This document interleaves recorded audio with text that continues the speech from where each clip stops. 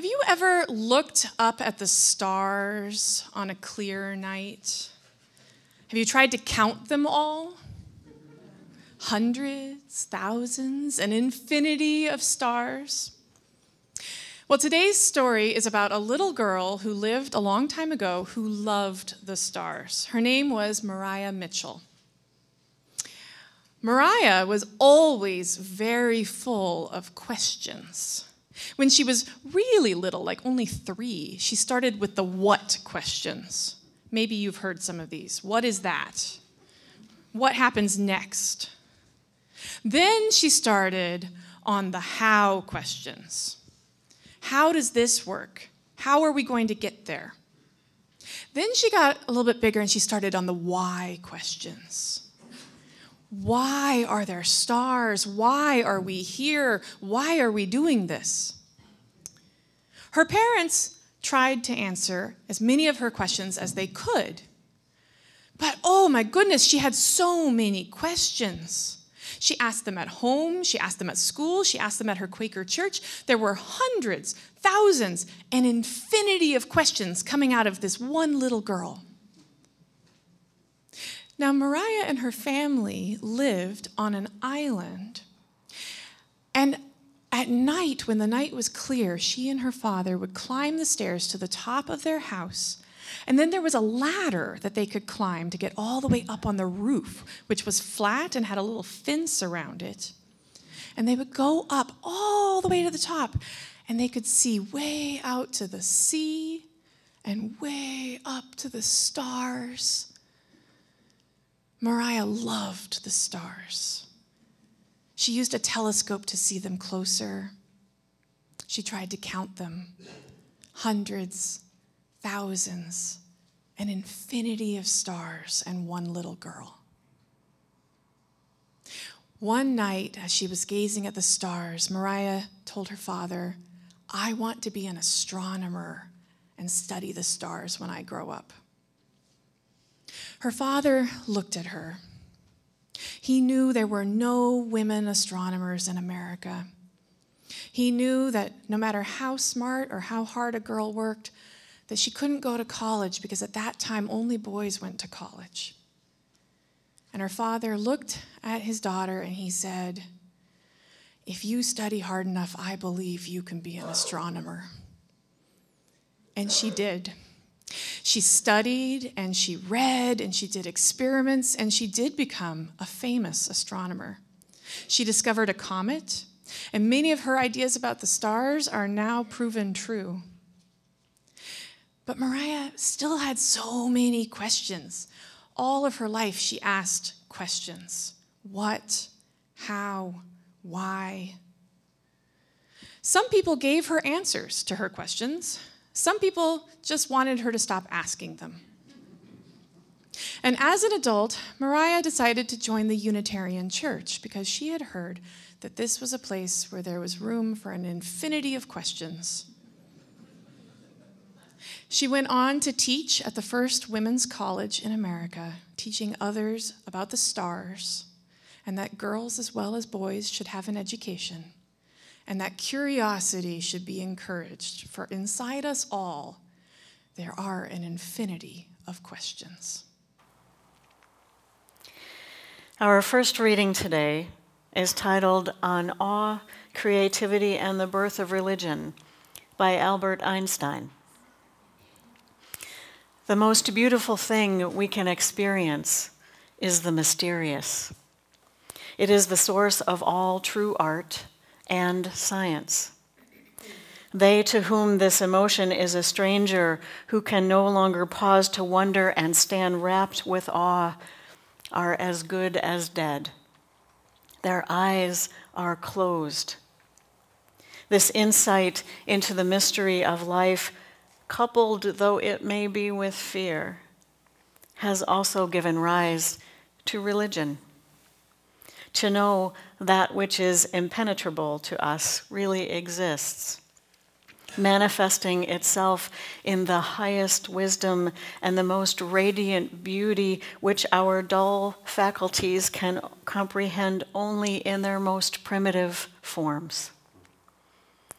This knowledge, this feeling is at the center of all true religiousness. In this sense, and in this sense only, I belong to the ranks of devoutly religious men. It is enough for me to contemplate the mystery of conscious life perpetuating itself through all eternity, to reflect upon the marvelous structure of the universe which we can dimly perceive, and to try humbly to comprehend even an infinitesimal part of the intelligence manifested in nature. Our second reading is Boundaries by Lynn Ungar, a UU minister. The universe does not revolve around you.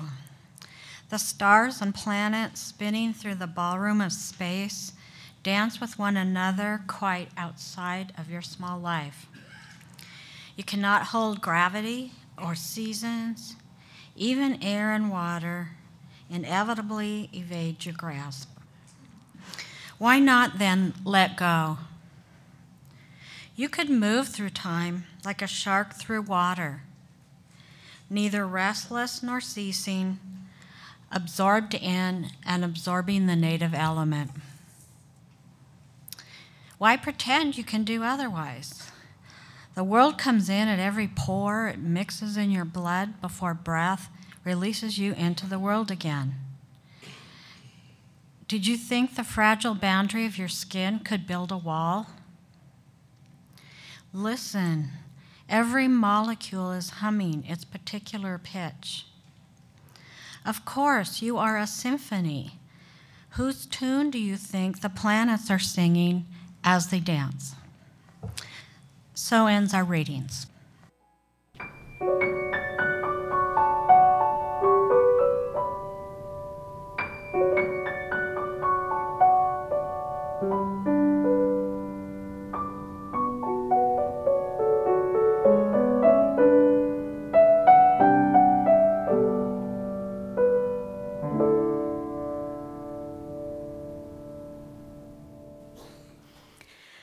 So one wet June not long ago, I was camping in the woods in northwest Oregon. It had been raining for several days. It was June in Oregon. Not just kind of that constant gentle rain and mist that we have in the Pacific Northwest in the late spring. I was surrounded by tall evergreens, so the forest was dark even at midday. And everything that I had with me felt damp. I focused a lot on the immediacy of taking care of myself and what little I had with me. So one afternoon, I was hiking up a small hill toward a clearing, hoping for just a little bit of light and a view of something beyond the woods.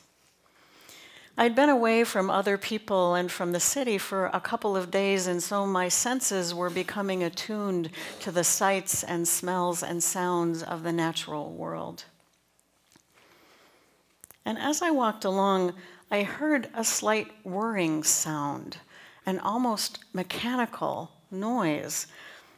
Well, I looked around to see what could possibly be making that noise in the woods, and I didn't see anything. So I kept walking, and as I did, the sound got louder and louder until it sounded like it was almost upon me. So a little bit startled, I spun around to see what could be making the noise, and I found myself face to face with a hummingbird. A small, green, iridescent hummingbird that was hovering just a few inches in front of my face. We stared at each other for what was probably just a few seconds and what seemed like an eternity. And in that eternity, I felt myself at once totally in the moment and in that space, and at the same time connected to something that was so much greater than myself, and that was infinite. I see some nods. Perhaps you have had an experience like that as well. Amen. An experience of transcendence and awe. There may be as many different kinds of transcendent experiences as there are people. Some people are alone when they have these experiences. Some are in groups. Some people describe experiences as comforting and say that they were full of awe and wonder. Others describe these experiences as terrifying and say that they were filled with fear. Transcendence and awe are transformational, so they come with the full range of feelings and emotions that we humans have. I once heard an interview with an Army sergeant who described the transcendent experience he had while marching in cadence with his unit. The movement, sense of unity, music, and rhythm transported him outside of himself. Dancing or other kinds of movement can offer the opportunity for transcendence. Singing in a group or a choir can offer the same experience of connection while creating something of beauty, like the awesome music service that the choir offered last Sunday. Sports fans describe a similar experience of unity and transcendence while cheering for their team, celebrating a win or grieving a loss. Some people describe these kinds of experiences in spiritual practice or in spiritual settings, visiting a sacred site, sitting in meditation, joining others in worship. All of these can be described as experiences of awe, which is our spiritual theme for December. Most of us are likely to think that religion must have something to do with these experiences of transcendence and awe. Sometimes people describe them that way. Sometimes people even have these experiences in church. We may know the stories of the religious mystics of history, St. Paul, Hildegard of Bingen, and the ancient shaman. We may also know of some modern-day mystics, Islam's Sufi whirling dervishes, the contemporary shaman, poets, and musicians. There is a long history of people who have related these kinds of experiences in religious terms. They use words like transcendent and ineffable, mystical and awesome, ecstatic and cosmic, the same words that we use to describe God. And so it's natural to think that these experiences are religious or connected to God in some way. Yet there are many people who are not seen as religious necessarily, who describe their experiences in these same words, such as those who notice the mystery and wonder of nature. Writers like Aldo Leopold, John Muir, and Rachel Carson. We can see the mystical in the photographs of Ansel Adams and Georgia O'Keeffe. We hear it in the poetry of Mary Oliver and David White. We can hear wonder and awe in the music of Beethoven and Carrie Newcomer. Architect Frank Lloyd Wright said, "I believe in God, only I spell it nature." Writer Barbara Ehrenreich is among this group of people. She is an activist, a scientist, and an avowed atheist. She was raised as an atheist and has remained that way.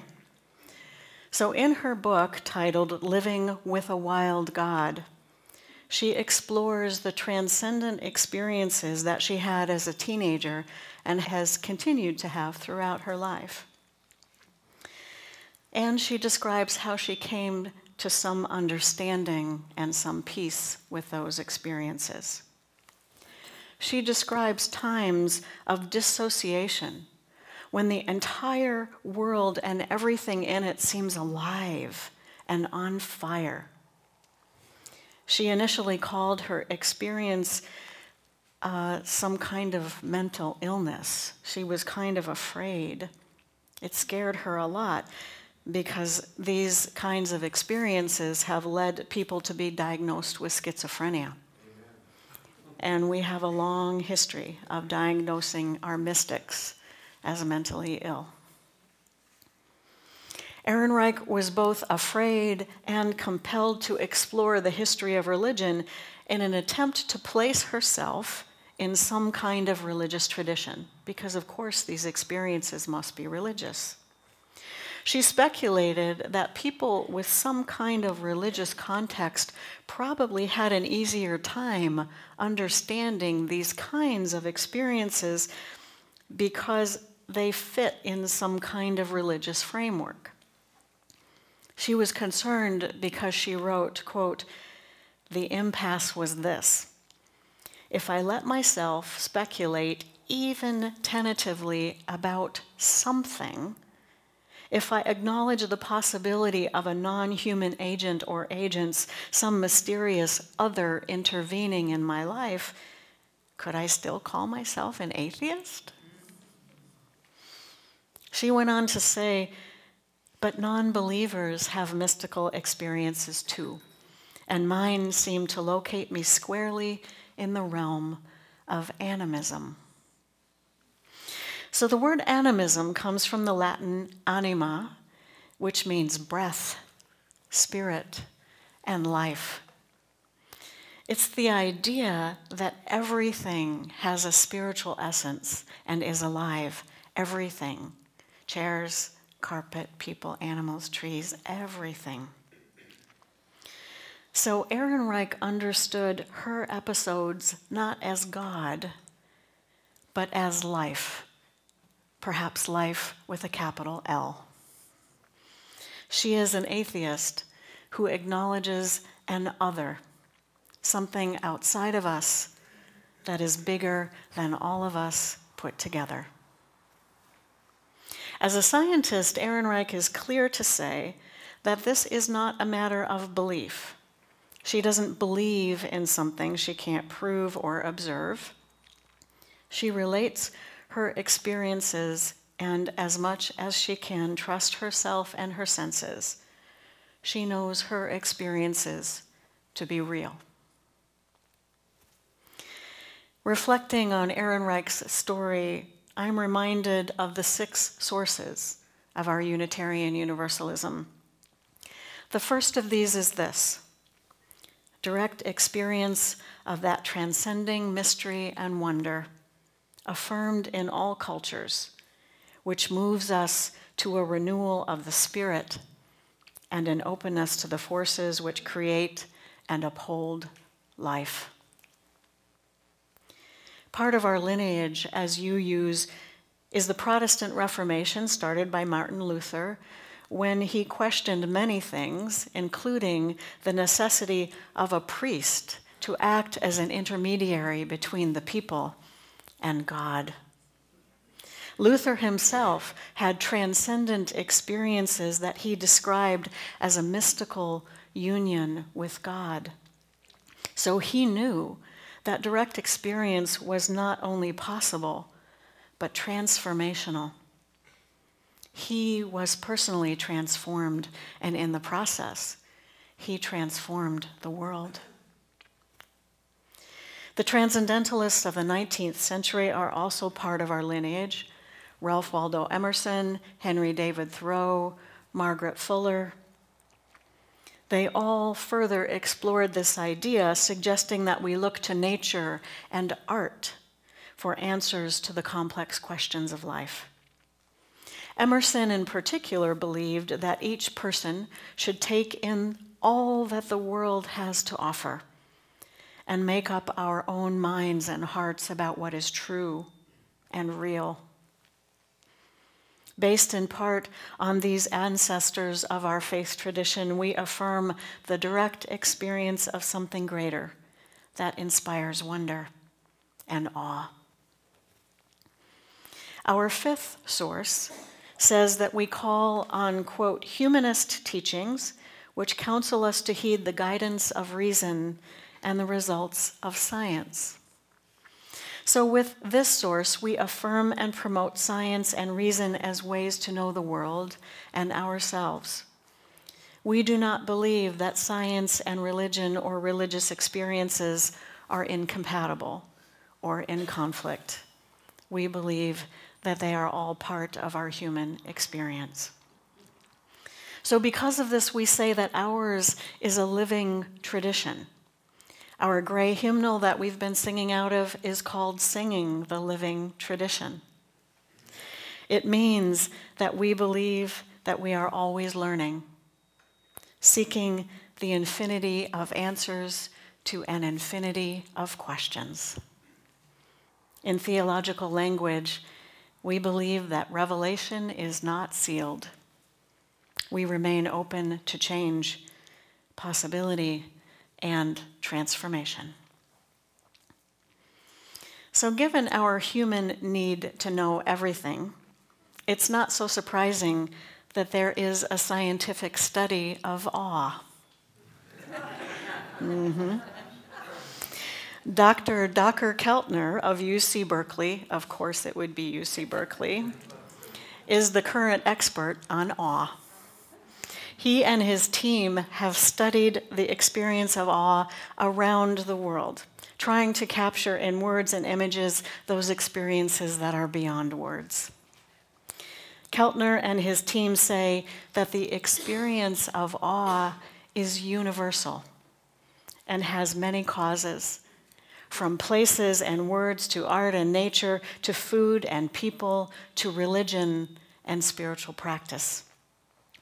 Awe can be caused by something as big as the Grand Canyon or as small as an act of generosity between strangers. Keltner says that the experience of awe has two basic properties. The first is that it is vast, moving beyond our boundaries. The boundaries might be physical, such as the vastness of the night sky that called to Maria Mitchell. Or the boundaries might be temporal, like my experience of infinity with a few moments with a hummingbird. Or the boundaries might be epistemological or challenging to what we know, such as atheist Barbara Ehrenreich struggling with her experiences. The experience of awe reminds us that we are part of something much greater than ourselves, and there is so much more outside of our own boundaries. The second property of awe is that it transcends our knowledge structures. And what that means is that it goes beyond our speech and language to trigger a sense of wonder. This is why it's so hard to talk about these experiences and describe them. They defy language. Perhaps that's why we created the word God in the first place. Keltner asserts that not only is the experience of awe universal, but so are expressions of awe.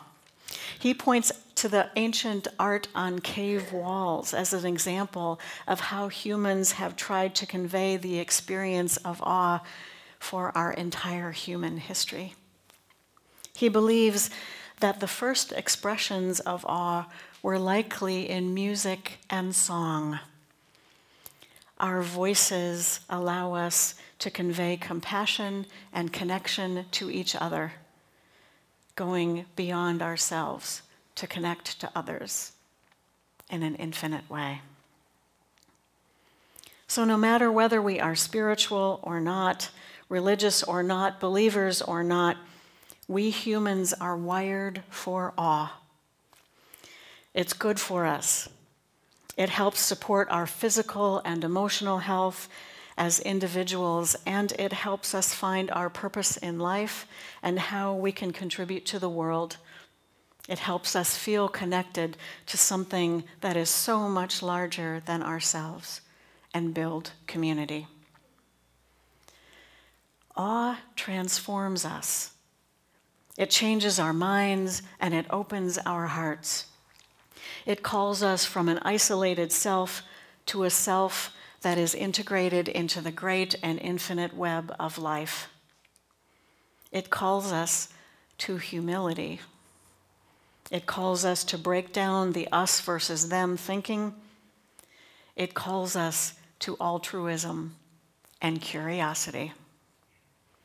In a way, awe puts us in our place in the interdependent web of all existence. As Keltner puts it, the antidote to narcissism is awe.